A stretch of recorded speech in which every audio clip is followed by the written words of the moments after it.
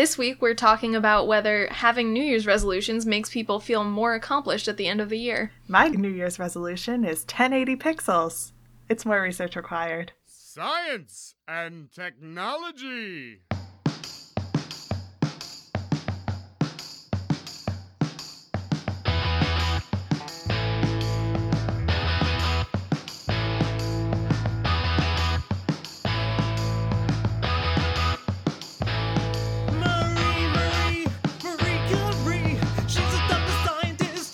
Hello and welcome to More Research Required, a podcast where we talk about all the research studies we would do if anyone would give us the money. I'm Amy Giacomucci. I'm Abby Norling-Ruggles. That was so fast that we got into the actual episode. Because usually I end up just talking about my puns for 5 minutes. Yeah, that's true. We edit most of that out. Yeah, part of my New Year's resolution is to talk less about how good my puns are. But the same amount of puns, right? Just less meta discussion of the puns. Yeah, I feel like that's a good call. No, actually more puns, because if I talk about how good they are, less. You got more time for the puns, yeah. Exactly, yeah. Nice. Good call. Good call. I like it. So welcome to 2018. Yeah. Wait, what did you just call it? 2018. Did you just have an... Okay. I thought you said a name for it. No, I called it by its true name. That's a number. Are you sure that its true name is not 2018? Because I'm pretty into 2018. Okay, so I'm pretty sure that 2018 is probably its true name, just judging by the activities that I have seen on the internet of people loudly celebrating 2018. I called it by its birth name, but I should call it by 2018. Its chosen name. It's a good year, hopefully. Fingers crossed. So far, it's fine. We're a couple days in. Yeah, so far, nothing worse than usual has happened. Well, yeah, I guess not worse than usual. Yeah, if you judge from last January, we're doing on par. That's true. Nobody's... Cool. This is an optimistic podcast. Nobody's died? Probably some people have died. Okay, yeah, it's been a lot of days for no one to have died. But, nobody I know, so that means it doesn't count. So, we have a podcast. Sure do. So, Abby, we're talking about New Year's resolutions. This podcast, did you make any decisions for this year? Are you going to improve yourself as we step into 2019? I mean, I do think that I'm going to improve myself, but I didn't make any specific New Year's resolutions. So maybe this is actually good because we can have a test case for our question within the podcast host. Wait, assuming that, I guess, do you have a New Year's resolution other than explain puns less and make puns more? I sure do. I sure did make a Tumblr post where behind the cut I talked about my 8 goals. Oh, I did see that actually, yes. Yeah, I'm becoming weird and sentimental and confiding in the internet more than I should. Maybe that should have been a resolution. Don't understand how people it's not a problem that people do that. I think it's totally fine. It's just not how my brain works. I cannot tell the internet things that I wouldn't tell my friends. There are people on the internet. They see that. I mean, I think that part of it is the accountability of it is helpful. If you put things that you either intend to do or intend to work on out there, I usually end up feeling okay, well, I have to demonstratively get better right now, I mean, yeah, I can definitely see it being helpful. So, Amy, do you want to say what any of your New Year's resolutions are? I really want to finish a bunch of my writing projects. I want to do art more and get back to being good at art because in high school I was really good. I'm going to do some painting. Nice. Just sort of keeping on the trajectory that I'm at right now, honestly, because I think that in 2017...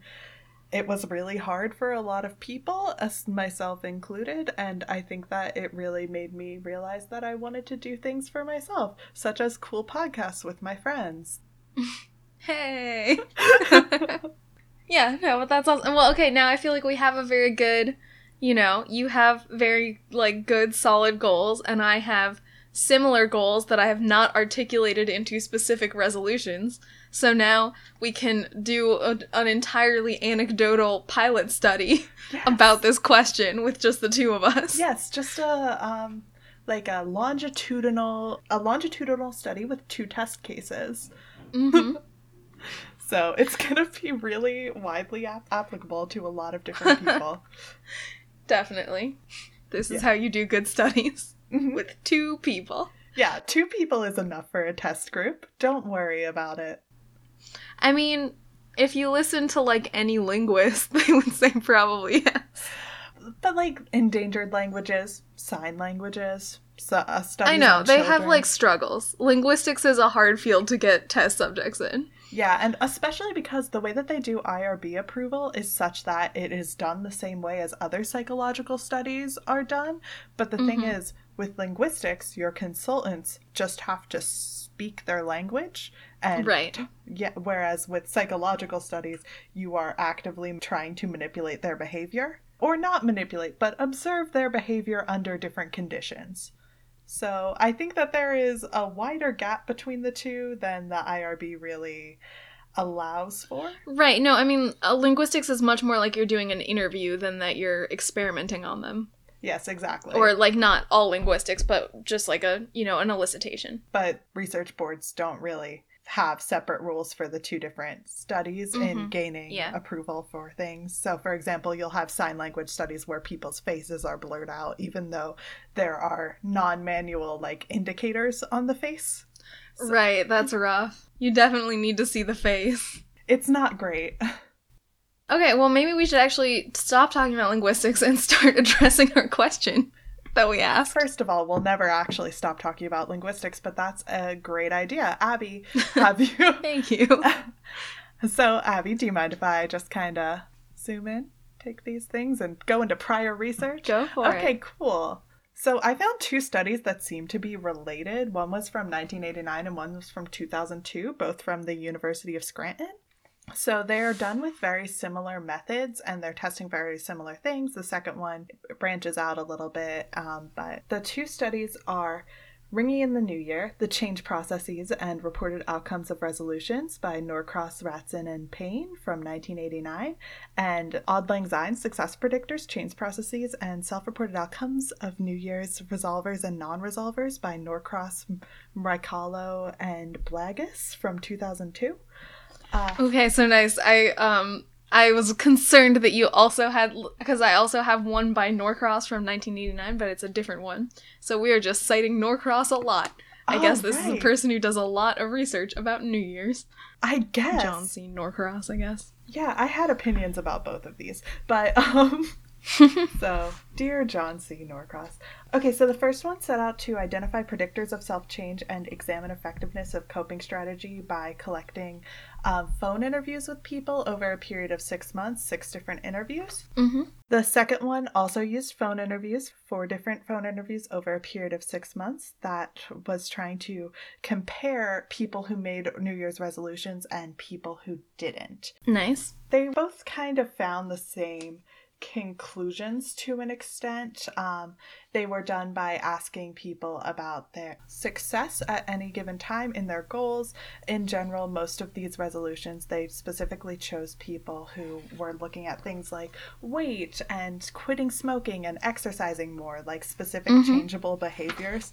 There was actually something that was a little bit funny, which is that apparently there were people who got kicked out for not having clear enough goals, and the exact wording is like, 22 additional calls were placed by adults who, despite efforts of the interviewer, were unable or unwilling to specify measurable behaviors associated with the resolutions. Examples in this category were efforts to straighten my life out and getting some happiness. And it's like, I want them to succeed.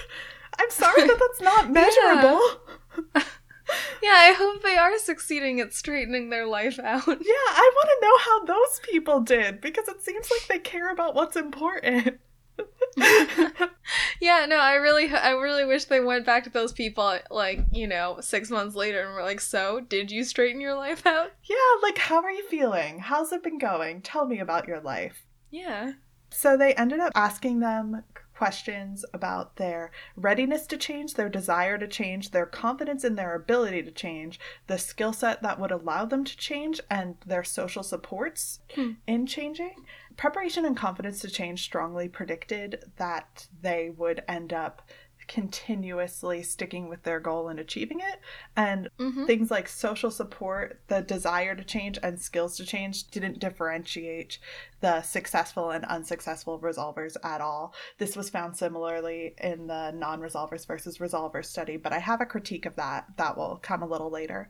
Okay. They also found that the coping mechanisms used, like using like willpower and powering through it, and like stimulus control, which is either the removal or the addition of something that will help you keep on track for the thing you want to do. For example, like having reminders to go to the gym if you want to exercise more Mm-hmm. would help, whereas like self-blame and wishful thinking didn't help. So that's just positive versus negative reinforcement as far as I can tell. Yeah, I mean, wishful thinking definitely falls into a slightly different category than just negative reinforcement, I think. But actually, wishful thinking, I thought this was actually something that came up in the study that I read also, that specifically that self-blame and wishful thinking were negatively correlated with actually achieving your goals. And I don't know, wishful thinking is such an interesting term to use. They didn't go super deep into what exactly it is, but like, you know, wishful thinking could be wishing that the thing will happen or resolve itself, but that also just seems so close to being like visualizing the thing happening, you know, which is often a thing that people do suggest doing when you have a goal. So I don't know, I'm curious about where that line is and what's helpful about that and what's not helpful. I agree. I'm also interested in that, but I also sort of like the idea that I can read this and then like be like, well, according to 2 papers I just read, The Secret is fake. So Yeah, sure. I mean, maybe. I don't know. Wait, can we do an episode about whether The Secret is real? of course we can. I love to dunk on The Secret. Excellent. Cool. Yeah. Let's do that soon. Okay. It's coming up, kids. Keep an ear out. Yeah. Okay, cool. Yeah, we gotta investigate that further in the future. I do appreciate, though, that, you know, I think at some point fairly recently I read a study that was saying, like self-forgiveness was negatively correlated with successfully, like, quitting smoking or whatever, which is really sad, I think. Like, that's not, you know, I mean, I don't know if it's true, but you don't want to just be, like, blaming yourself a bunch because that helps you lose weight or whatever. So I appreciated that these studies showed that self-blame was not helpful, and I choose to believe that result. Because that's how science works. Well, I wonder if it's more about the idea of making your behavior something about you inherently as a person is harmful in general. Mm-hmm. Like, I think there's a difference between self-forgiveness and self-blame, and just like saying like, I'm a person and I'm gonna mess up sometimes, but this is something I'm going to keep doing. And I wonder if there's a meaningful difference between self-forgiveness and that kind of thing. Yeah, I don't know, right? I think you've got to be a lot stricter with your definitions than these people were. Mm-hmm. But yeah, I'm curious about that. Because, right, I do think that saying, you know, oh, I didn't do this right, so I'm just, you know, a bad person, or like I don't have the willpower to do it, that's obviously not going to be helpful.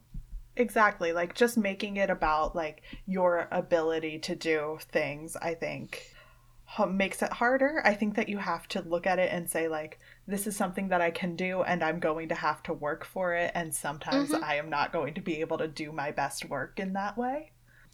Right, yeah. I mean, I don't know if you had more things to say about your papers, but my paper mentioned that people who were ultimately successful at achieving their New Year's resolution, I believe the average number of times that they slipped up in doing that and had a cigarette if they were trying to quit smoking, or, you know, in some way, you know, fell away from achieving their goal, the average number of times that happened was 17. That was over a 2-year period, which is very high, but those are people who did ultimately, I can't remember exactly how many, a significant number of them achieved their goals. So sometimes you slip up, but you still just keep going, and it's like, right, you can't let that stop you, because I think that's where the self-blame comes in. Yeah, I really like that. If you want to talk about your paper now, that's great. I do want to critique the 2002 study. Yeah, go at some for it. point. Okay, cool. So I was reading through this one, and this is the one that has a group of resolvers and non-resolvers, which I thought was a really interesting way to look at it. Like, they created a control group, except it's not actually a control group of people who made resolutions and people who didn't make resolutions. It's a control group of people who are in the contemplation stage, which is like when you recognize that there's a problem or something that you want to change, but you're not committed to changing it yet, versus the action change, which is when you are committed to changing it and you recognize there's a problem, and like it's all the steps of the contemplation change plus wanting to change. And they took out everyone in the non-resolvers group who exited the contemplation stage in the first month, and then compared whether or not they met the goals that they stated. So they took out the people who started trying to meet the goal. Yeah. Okay, right. That seems like not how you would do that. Yeah, they ended up having a 4% continuous success rate and a 4% success rate at the end of 6 months. And it's like, well, maybe it's because you took out all the people who you asked this question and then thought, maybe I should change. And that would be fine if they actually said in the study more often that it was contemplation stage versus action stage. But like, even in the closing statement, they said that, quote unquote, the success rate of resolutions is approximately 10 times higher than the success rate of adults desiring to change their behavior but not making a resolution, which isn't true. It's not framed in resolutions versus non-resolutions. It's framed in... Yeah, that's frustrating. Yeah, it's like, just state your thing the way you said it. They also quoted the part of the picture of Dorian Gray that is like... In the words of Oscar Wilde in The Picture of Dorian Gray, the origin of resolutions is pure vanity. Their result is absolutely nil. And it's like, that's what Lord Henry was saying to try to get Dorian Gray to be a hedonist. Like, yeah. That's not... Yeah, I have to say, I didn't write it down, but my paper had like this whole thing about the god Janus and like looking forward but also looking back, and the end is also a beginning. It was very floral. I was into it. Yeah, I mean, like, this is floral too. It's like a little pretentious. If you are going to super pretentious, and not, I think, what you probably should actually be in a research paper, but you know. And also use the quote right. You know? Okay, fair. Like, don't specifically use a quote that's someone who is trying to convince someone to be a hedonist and attribute it to the author, you know? Well, they did attribute it to the author and not just say... I mean, they did not mention that it was Lord Henry trying to convince Dorian to become a hedonist. I mean, right, but that's still a thing that someone said, you know? Maybe they're pro-hedonism. I'm just saying that, like... They should at least have included a literary analysis. That might have somewhat distracted from the paper. A lot of things distracted from the paper. Okay, are you done with your things? Should I do mine? I just wanted to talk about Oscar Wilde real quick. That's fair. I always want to talk about Oscar Wilde. Don't we all? Okay, anyway, my paper that I read was called The Resolution Solution, Longitudinal Examination of New Year's Change Attempts. And it was by one of the same authors as yours. So, it covered some of the same ground, and I am a little skeptical of it in perhaps similar ways. But I thought it had some interesting statistics. It started with a sample size of 213 adults with at least one, but 1.8 on average, clearly defined resolutions. All of them were from northeastern Pennsylvania, inexplicably. Well, University of Scranton. Oh, yeah, I guess. It just seems like they could have cast, like, a slightly wider net than that, but, you know, whatever. It's fine. Of those goals, smoking cessation was 30% of the goals, and weight loss was 38%. So between those two, that's more than 2/3 of all of the resolution types that there were. And they took these people and interviewed them at intervals over 2 years. So the first interview was at 1 week, and then they did 2 weeks, and then maybe they also did 3 weeks, and then 1 month, and 6 months. And the last one was 2 years later. And it was somewhat about the coping processes that you mentioned. Stimulus control and self-blame and wishful thinking stood out.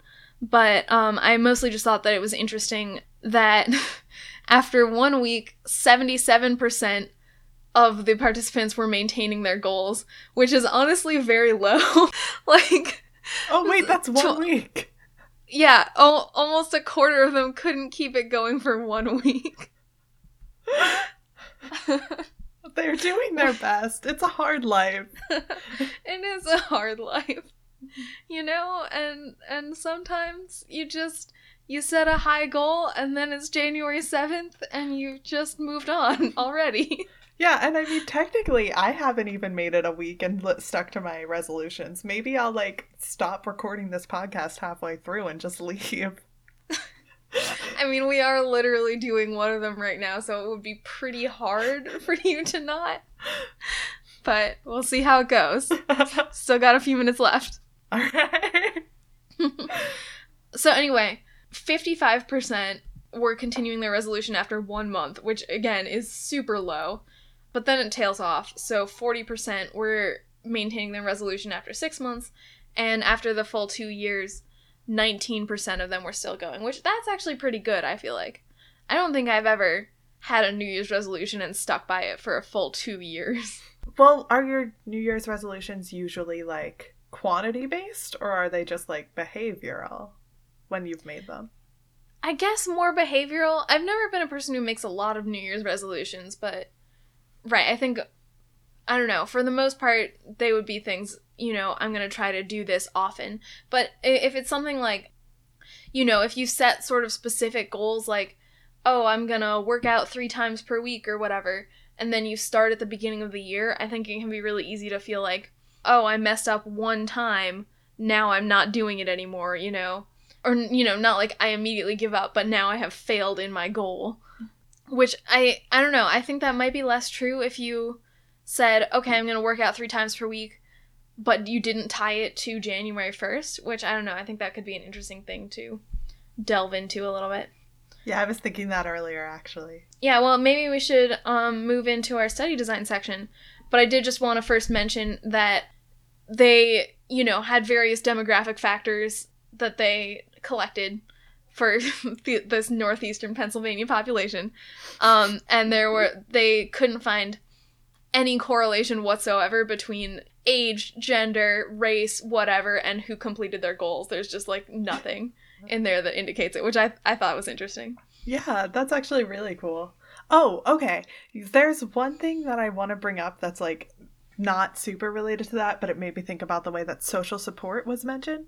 They didn't say anything about whether or not people, like, talk to a doctor or a medical professional about their goals that were often health related. And I think that that's, like, an important thing to factor in, and something that you only do if you are specifically, like, saying your goal and thinking about how to accomplish it. So I would just be interested in seeing that. Mm-hmm. Yeah, I also feel like these studies mentioned social support for, or mine also briefly touched on, against your goal as sort of a factor. That's something that I think would be really interesting. Not that we should necessarily get into this right now, but for weight especially, you know, there's a lot more societal pressure on heavier people to lose weight, and studies have shown that long-term weight loss is really not achievable for most people, but I wonder if people who face more, like, stigma or societal pressure to lose weight are better at following those goals. Huh. That is really true. There is definitely more pressure on larger people to lose weight. Mm-hmm. What a surprise in our often image-driven society, especially on women. But they also sort of face more, I guess, hurdles. You know, if you're a fat person going to the gym to work out, you know, you're going to face a lot more, like, whether you do work out or you don't work out, you're going to face a lot more judgment from society than a thin person doing those same things.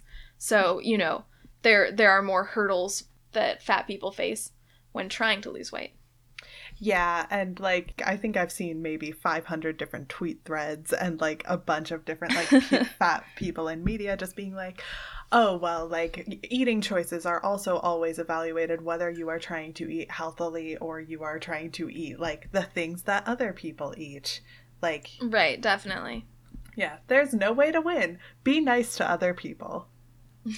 Right, and also eat what you want and eat what's healthy for you, and don't take weight loss into consideration because you won't enjoy it. If a stranger tells you about their weight, that's not a you problem. That's a them problem. Mm-hmm. Or if anyone talks to you about your own weight, that's not their problem, and also, it's not your problem, because your weight isn't a problem. If they frame it as a health thing and they're not a doctor, and sometimes when they are a doctor, it's not. It's not. Mm-hmm. They're just trying to control the way you look. This has been a PSA for More Research Required. This has been the More Research Required Soapbox Corner. Yep. Gotta have that. Gotta work politics into every episode. We have to do it. It's in our contracts. The contracts we made with each other in crayon and blood. Oh man, that's a little creepy. Like crayon contracts that we then signed in blood? Yeah, it's metal, but also like bespoke. Got it. I like it. Yep, we made those and signed those, and they said that we had to put politics into every episode. Yeah, just a normal thing for two friends to do. Anyway, Abby, would you like to make a study? Yeah, let's do it. All right, cool. Okay, so you mentioned earlier that it would be interesting to see these goals if they weren't tied to the January 1st date versus if they are. Mm-hmm. I was kind of coming from the same place there, and I was thinking like the first step would maybe be to find people who have concrete goals, but not in the month of January. Like, do all of our finding our research group before that, and then see who made resolutions and who didn't. Yeah, right. No, I think you could do a study where you just took people who had New Year's resolutions and people who didn't have New Year's resolutions and followed them for a year, and then at the end of the year, like, compared who felt better about where they were. You know, that's one thing you could do, but it might be, I would consider it a little more interesting, I think, to start with people who had goals already and compare New Year's resolution makers to people who just have these, like, vaguely defined, not attached to January 1st goals. Yeah, like we could find the group of people who just wanted to get their lives together and find happiness and have that be our control. Just want to straighten their lives out. Yeah.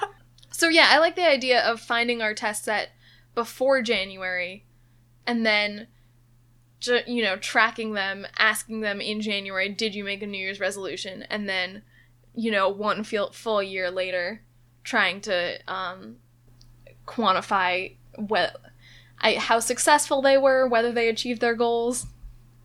Yeah, I think that do we want to tie this to whether or not they achieved their goals, or do we want to tie this to what the overall, like, mood of the group is, regardless of whether they succeeded the exact numbers or exact, like, quantifiable thing that they said or not? I mean, yeah, I kind of like the idea of just asking, how accomplished do you feel? Rather than specifically, did you accomplish the goals that you set out to accomplish? Yeah, I agree. I think that when you set a goal, we should allow for flexibility in it and still, like, if you don't do the exact thing you set out to do, is that okay? Are people okay with that? Right. Yeah, and I think that possibly the people who have goals but have them less tied to, January 1st, I guess this is my hypothesis, might feel more flexible about not achieving those exact goals, but maybe they did something else with their life. Whereas the New Year's resolution people may feel more like they had this goal set in stone and they didn't do it, so even if they did other things, they feel less accomplished overall. I don't know. I mean, maybe. Yeah. That's a theory. Okay, so how do we want to test this?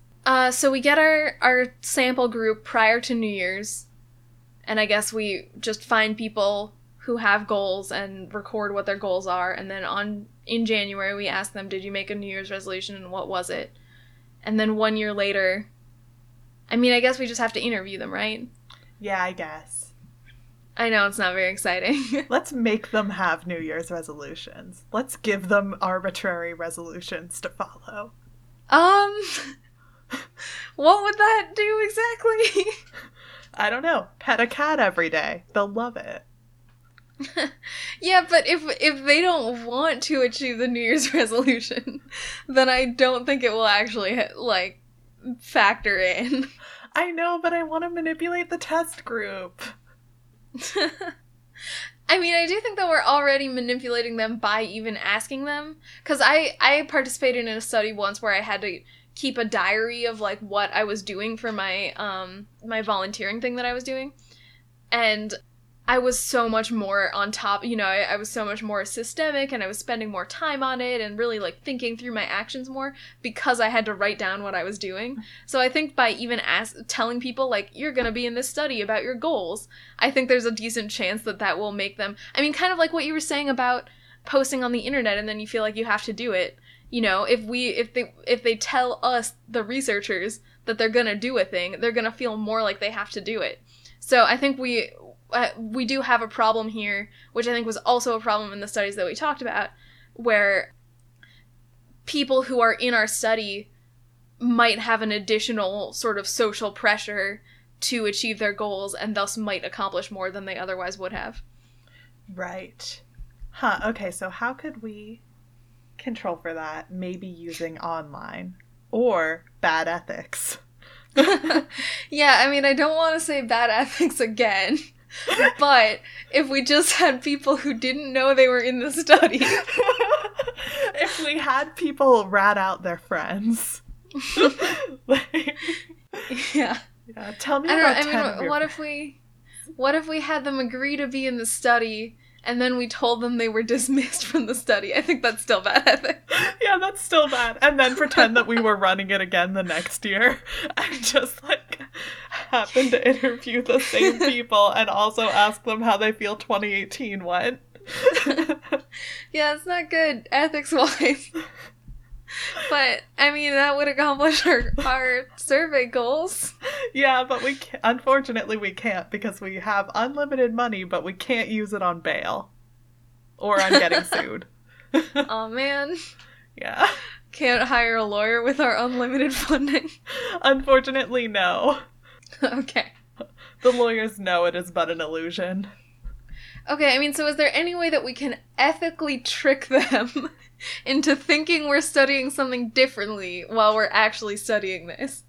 We could say that we are studying, oh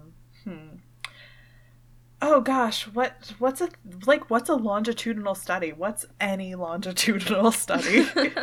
I really can't think of any that are not goal-oriented right now, but there have to be some. Yeah, just like, how do people from, I don't know, gosh, like, how do people adjust to the weather over a year in a new location? You're the control group. Sure. You know, why not? This test involves a degree of deception. Okay, well, I don't think we have to tell them that. No, you actually do. If you lie in a study, you specifically have to tell them that you're lying about something. That's kind of fun. I guess, you know, we just have to come up with some way to word the question, what are your goals, and did you make a New Year's resolution, without giving away that that's what the study is actually about. Yeah, or we could just ask a lot of questions. Yeah, no, definitely. We can just disguise it by asking a million irrelevant questions. Do you have a cat? What's the cat's name? Choose one of the 4 following cat names that you would give your cat if your cat did not have that name. Are you likely to give different names to cats versus dogs? Yeah, every question is about cats, and then it's suddenly like, what are your goals in life? What do you intend to accomplish? Okay, see, no, that would not be good deception. We have to have questions that are about cats, and then other stuff, and then also New Year's questions. Let's just put every question from every survey that we've ever talked about on the show. Yeah, let's just go through the last, 20 whatever episodes and compile all the questions we asked and put them on this one survey. I mean, honestly, it's a new year. We've been doing this podcast since we started recording in, December 2016, actually. Yeah. So it would be a really good, beginning of the year wrap-up where we look back on what we did before and utilize it to learn about New Year's resolution and also people's cat preferences. I'm into it. Okay, cool. We did it. We designed a study. We sure And then, did. right, at the end of the year, we interview them, ask a bunch more questions, including did you accomplish your goals? But also just how do you feel about hockey players shaving their beards? How do you feel about it? Thumbs up, thumbs down? Positive, negative? Do you have an octopus to throw onto the rink right now? Do you carry one with you in case a Red Wings game breaks out? Every time you hear the sound of someone fighting, do you run up and kind of shiver in disappointment as soon as you realize that they aren't on ice? They'd have to actually score a goal to throw the octopus. It's not just for when people fight, I'm pretty sure. Okay, I haven't learned anything else about hockey since the last time we talked about hockey on this podcast in March, so... That was a while ago. Yeah. I can teach you about hockey. Please, let me teach you about hockey. I have so much knowledge. You sure do. You know a lot. I don't know, like, what offsides is. No one knows, I'm pretty sure. Mm-hmm. Another thing that I know what offsides is. No, I know what it is. It's just really complicated. Yeah. Anyway, another thing that no one knows is how this study will turn out. Would you like to speculate wildly about it? Well, I kind of already said what my speculation was, which is that regardless of how much people actually accomplished, having a New Year's resolution and not accomplishing it would make you feel less accomplished overall. But maybe having a New Year's resolution and accomplishing it would make you feel more accomplished. I don't know. Yeah, I'm of the opinion that the people who make New Year's resolutions are going to be more likely to have extreme emotions. Like, both of these papers classified things into successes, partial failures, and full failures, which now that I'm saying it, I'm pretty sure the system for, like, the Sprawl and, like, Dungeon World, when you get a 1 through 6 or a 6 through 8 or an 8 through 12, okay. those are tabletop RPG games, and those are dice numbers. Yeah, not ones that I've played. Yeah. I wonder if they played a tabletop game together when making this. Anyway, I think that people who make resolutions will be more likely to have, like, strong feelings of self-satisfaction or strong feelings of disappointment. I think that people who didn't make New Year's resolutions are going to be very more often towards sort of the middle road, where they're like, I feel good about this, but not devastated. Right, yeah, I would agree with that. But, right, if you don't have tangible markers of where you were supposed to be after a year, you might feel just sort of generally that you either did or did not accomplish things, but, right, less strongly that you did what you should have, or, like, less than you should have, or whatever. Yeah. Cool. So, Amy, agree. Who's gonna fund this study? Well, I think that the person who's going to fund this study is, Dick Clark. Why? Because he's gonna drink a lot at New Year's and then give us all his money.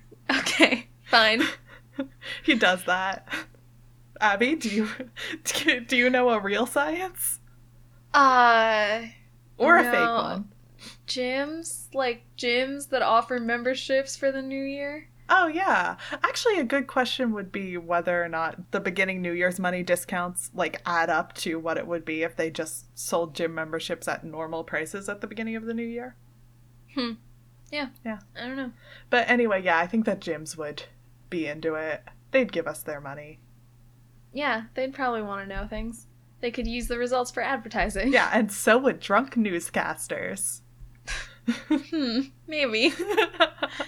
I can be very persuasive. Okay. Let's wrap this up. Okay. Do you have anything to say for, like, wrap up? I don't. Do we have any news? No. I have some personal news which is somewhat relevant to this podcast. Tell me more. Which is that, over the holidays, a friend of mine was trying to make me think that astrology was more real than I thought it was. This was actually on New Year's Eve. So he was telling me about my my moon sign and my rising sign. And both of those things are very fake and do not describe my personality at all. But then he told me about cusps, which are, if you're born within a couple days of the barrier between signs, you can be on the cusp. And I am actually a Leo Virgo cusp, and if you use the cusp personality traits, they actually do describe me. So maybe astrology is real. Abby? Yeah. We can't do this. We can't do this because I am a super Cancer and everything Cancer is right for me, but I don't believe in it. And Abby, if you start believing, then what's the foundation of this podcast built on? That's a really good question. I mean, also, I'm still, this doesn't actually accomplish my goal of believing in horoscopes, which is that I could read those posts that are like the signs as, members of One Direction or whatever, and have there's only 5 of those, so that would be a little bit weird. But, Liam, Dark Liam, Secret Liam. Mirror Liam.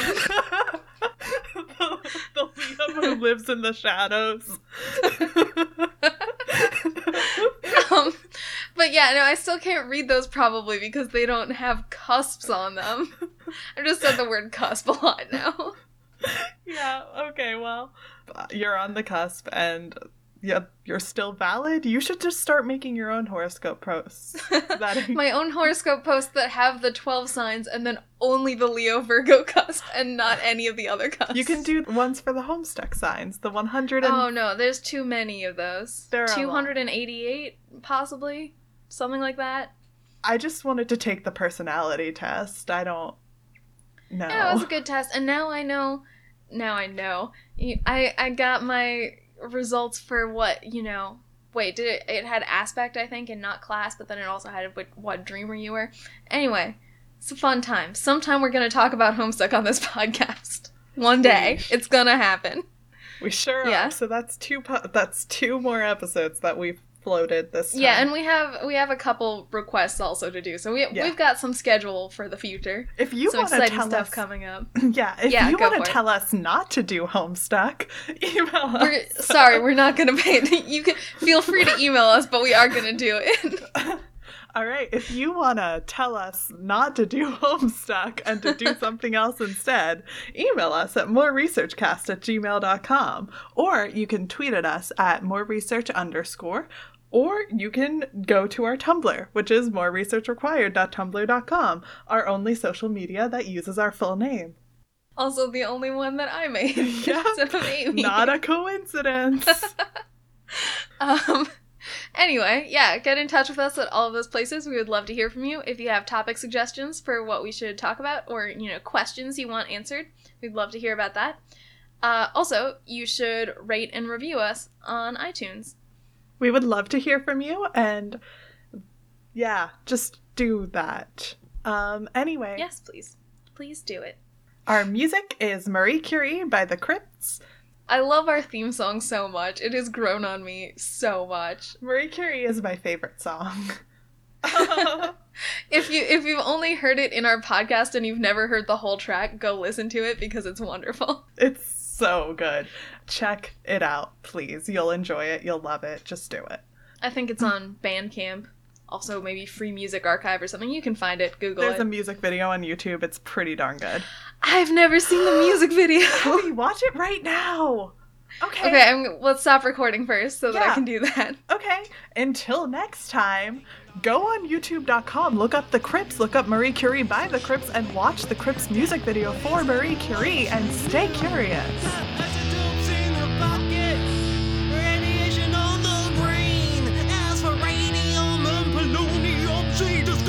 Give some bad names.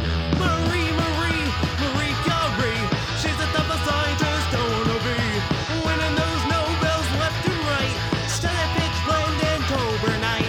Marie Curie. She's the type of scientist I wanna be. Winning those Nobels left and right. Study pitch blend and October night. I love it. I love The Crypts. I love The Crypts. I've never listened to any other song of theirs. Yeah. But I love this song very much. You and I both like to ride bikes. Your research most likely led to your death, but it isn't like you knew. It isn't like you knew. That's what the research was for.